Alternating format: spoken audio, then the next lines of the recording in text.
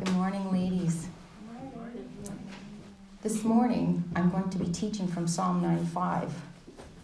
And when I was asked to teach many weeks ago, I chose this psalm because it had a beautiful and simple structure, had two parts.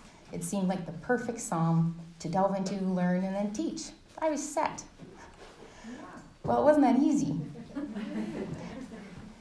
But the Lord knew, more than anything, I needed to be taught truths from this psalm.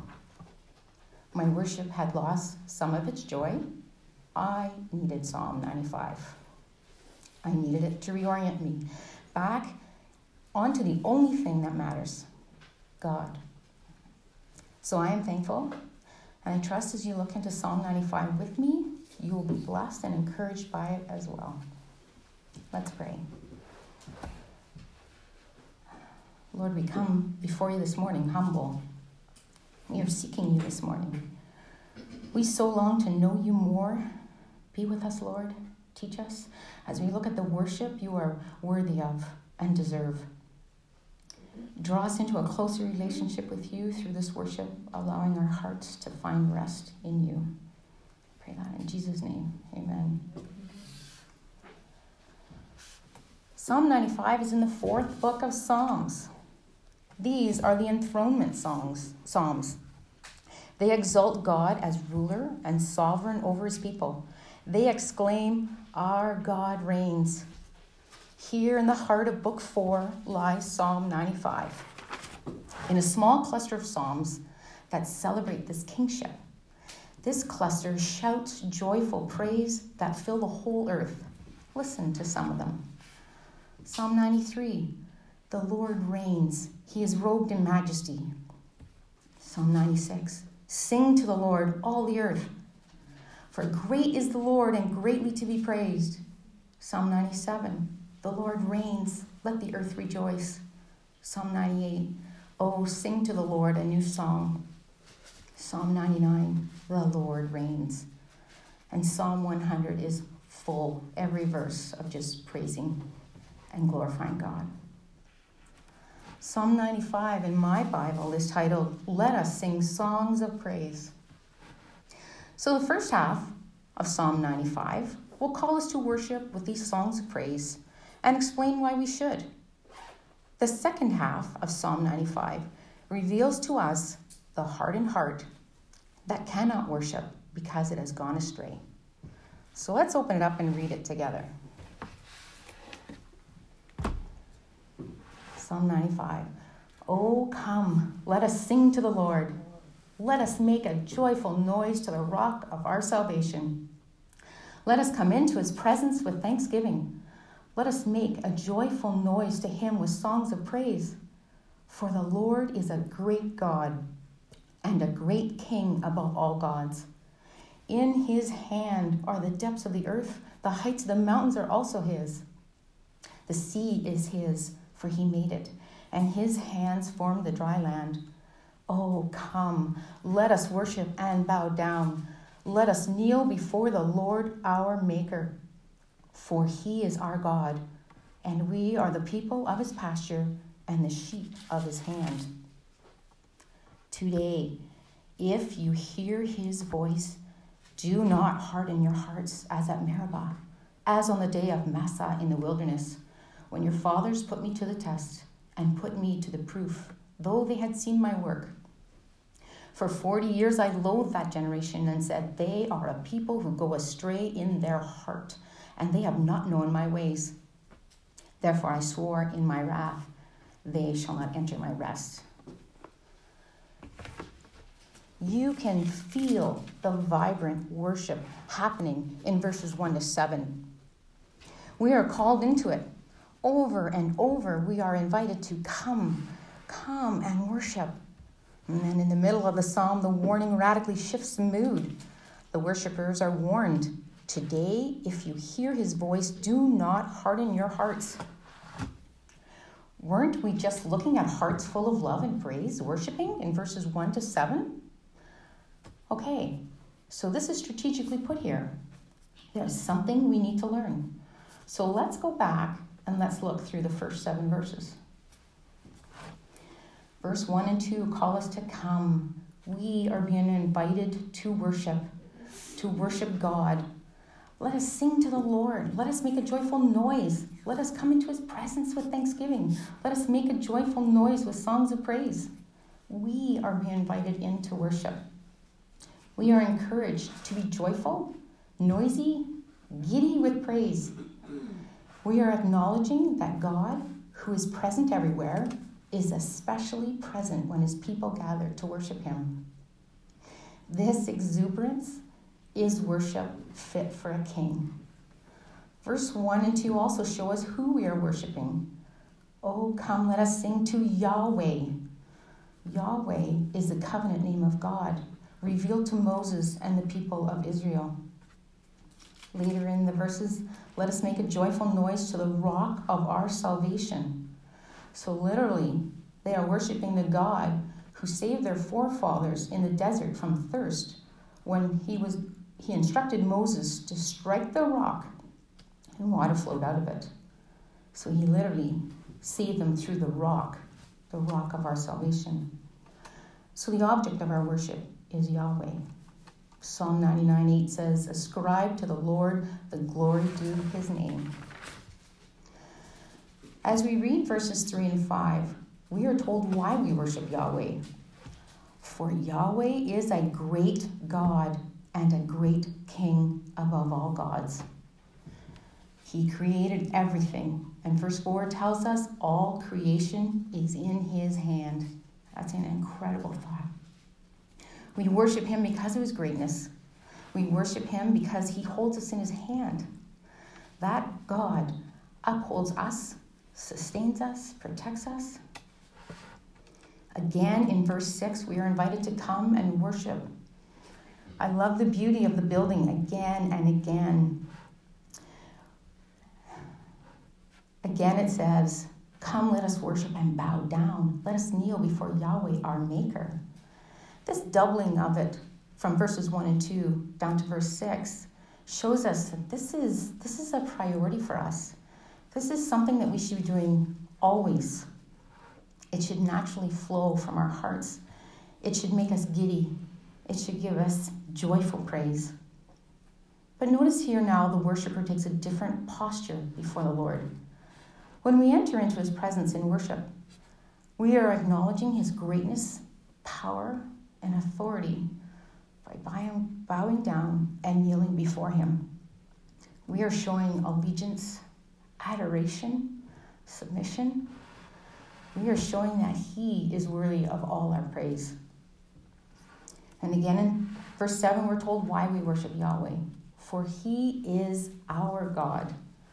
So I love when we look back and we see our Maker, and then we read here, our God. We have a personal relationship with him. He is ours and we are his. And this is repeated again when it says, we are the people of his pasture and the sheep of his hand. What a beautiful relationship with our Maker. He knows us that intimately. He keeps us close and he cares for our every need. And we are in a contented state.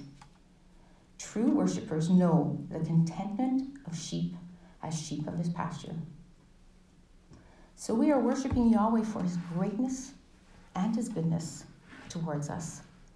Worship flows out of a heart that believes this, trusts this, that joyfully and wholeheartedly sings it.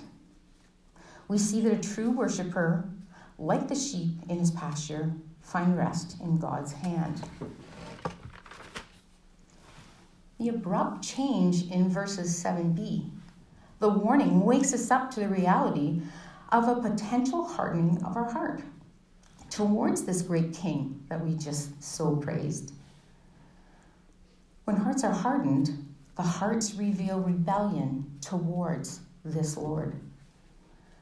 Today, if you hear his voice, do not harden your hearts as at Meribah, as on the day of Massah in the wilderness, when your fathers put me to the test and put me to the proof, though they had seen my work. The psalmist gives us an example of the Israelites' forefathers who hardened their hearts towards God. Israel was delivered out of Egypt. They were a redeemed people. They saw and experienced the ways of God, yet their behavior of quarreling and testing revealed sin in their hearts. Massa, meaning testing, and Meribah, meaning quarreling, were the very names given to the place where their hearts were revealed. Verse 10 even elaborates on that. They are people who go astray in their hearts. So he's really illuminating the heart. Hardened hearts follow their own desires. They go astray in unbelief and rebellion. Hardened hearts have no rest in Yahweh. How opposite this is, this heart revealed here in the second half, from the heart full of joyful worship, entering into the presence of God in the first 7 verses. And God, in his masterful way of making all Scripture, telling us and confirming to us over and over that all Scripture is inspired by the Holy Spirit, is his word. Psalm 95 is used in Hebrews. The book of Hebrews exhorts the weary hearts of believers to hold fast to their faith. 3 times in Hebrews, the author exhorts the Hebrew believers by using Psalm 95, verse 7b. Today, if you hear his voice, do not harden your hearts as in the rebellion. The author points again to the quarreling, rebellious Israel as an example of hearts full of unbelief. That unbelief kept them from entering, whereas the author of Hebrews shows us the believing heart in Hebrews 4:3, for we who have believed enter the rest. The believers in Hebrews were a redeemed people. They knew the teachings and words of Jesus and believed. They knew his voice. They saw and were experiencing the ways of God, yet they had become weary after so many trials. They were persecuted. Hebrews 10:32-33 says, they endured hard struggle with sufferings, sometimes heavy, sometimes being publicly exposed to reproach and affliction. They had their goods plundered. How beautifully then does the author of Hebrews point his readers continually to Jesus Christ, exalting him for who he is. If you open the book of Hebrews and you read all the titles of all the little chapters and sections, Christ, Jesus Christ, is exalted for who he is. Hebrews 12:2 says, looking to Jesus, the founder and perfecter of our faith. Looking to Jesus, reminding them constantly of Jesus, their Redeemer. Encouraging them to keep their faith in him and trust him. Ladies, the reality of faith is that it's not always easy. We can become weary. We can be mocked for our faith, sometimes by people that we love, sometimes people in our family. We lose friends when we speak of our convictions and beliefs. We are misrepresented and laughed at. We see that in the social culture around us. We experience conflict. And we feel a crushing weight of those things. Sin also has a way of making and wreaking havoc in our lives. Our own sin. We can murmur and complain. I can grumble and argue. Our pride can hurt others as we exalt ourselves. Sin, the voice, tells us that we should be exalted. We're important. We're smart. And we have a way of being masters at minimizing our own sin. The author of Hebrews 3:13 tells the weary believers to exhort one another every day, as long as it is called today, that none of you may be hardened by the deceitfulness of sin. The author of Hebrews is giving us the remedy, the answer. If you look at Hebrews 3:13, we can see sin is deceitful. That's a clear truth. In that same verse, it says that you are called today that none of you may be hardened by the deceitfulness of sin. So it is clear that your heart can become hardened by sin. But then it says, hearing truth and speaking truth, when we are to exhort one another, renews our hearts, keeping it focused on God, his love for us. Jesus Christ is our Redeemer, and all the ways he is exalted in Hebrews, all is to be in the forefront of our thoughts and in our heart. But Hebrews 3:13 says to exhort one another every day. So not only is sin deceitful, our hearts can become hardened by sin. Hearing truth and speaking truth renews our heart, and this must be done daily. Is this not the same beautiful truth and invitation described in Psalm 95, verses 1 to 7? Are we not encouraged to know God, to exalt his name, to worship him, to desire to come into his presence in worship, to see and acknowledge and praise him for his mighty works, to find comfort and peace in his hand, acknowledge that he is our maker, our creator? We know his voice and we find rest in his pasture. In verse 1 of Psalm 95 acknowledges God as the rock of our salvation. And today we know that rock of salvation as Jesus. Jesus is our rock of salvation, a sure and eternal refuge, the foundation on which rests the hope of heaven. By his blood, he redeemed us.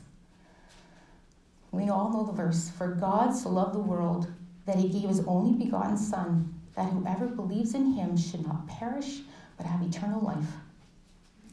How great and loving is our God. How much he has provided for us, given to us. Things that we don't deserve. That is a free gift. Verse 6 acknowledges the Lord as our maker. As Utah preached last week, that of all creation, man is the pinnacle. Let us make man in the image of us, was the quote he used from Genesis. We are created in God's image so that we might know him, love him, follow him, but most importantly, we were made to worship him. And Psalm 95, verses 1 to 7b, shows us that exuberant praise of a beautiful heart. And I hope that it has encouraged you, that we can all say together at the end of this, let us sing songs of praise.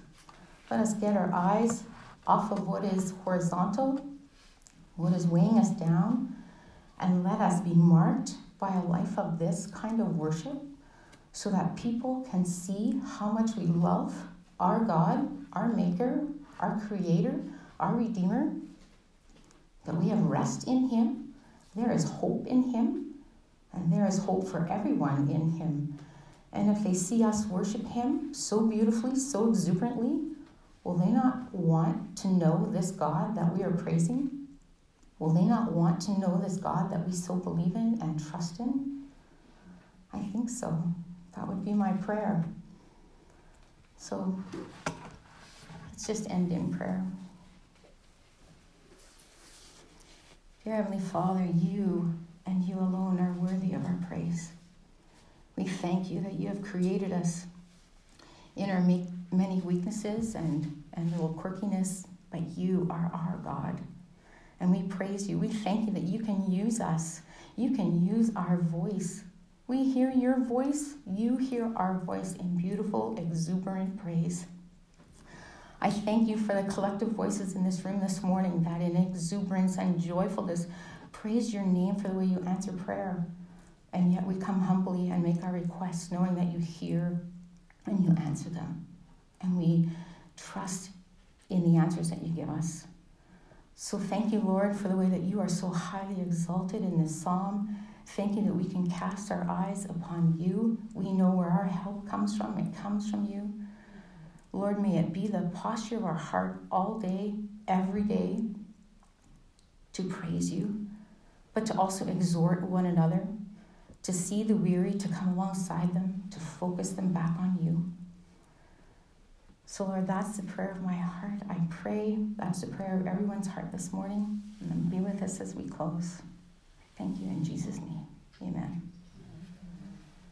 And ladies, just a reminder that next week we'll be doing Psalm 63.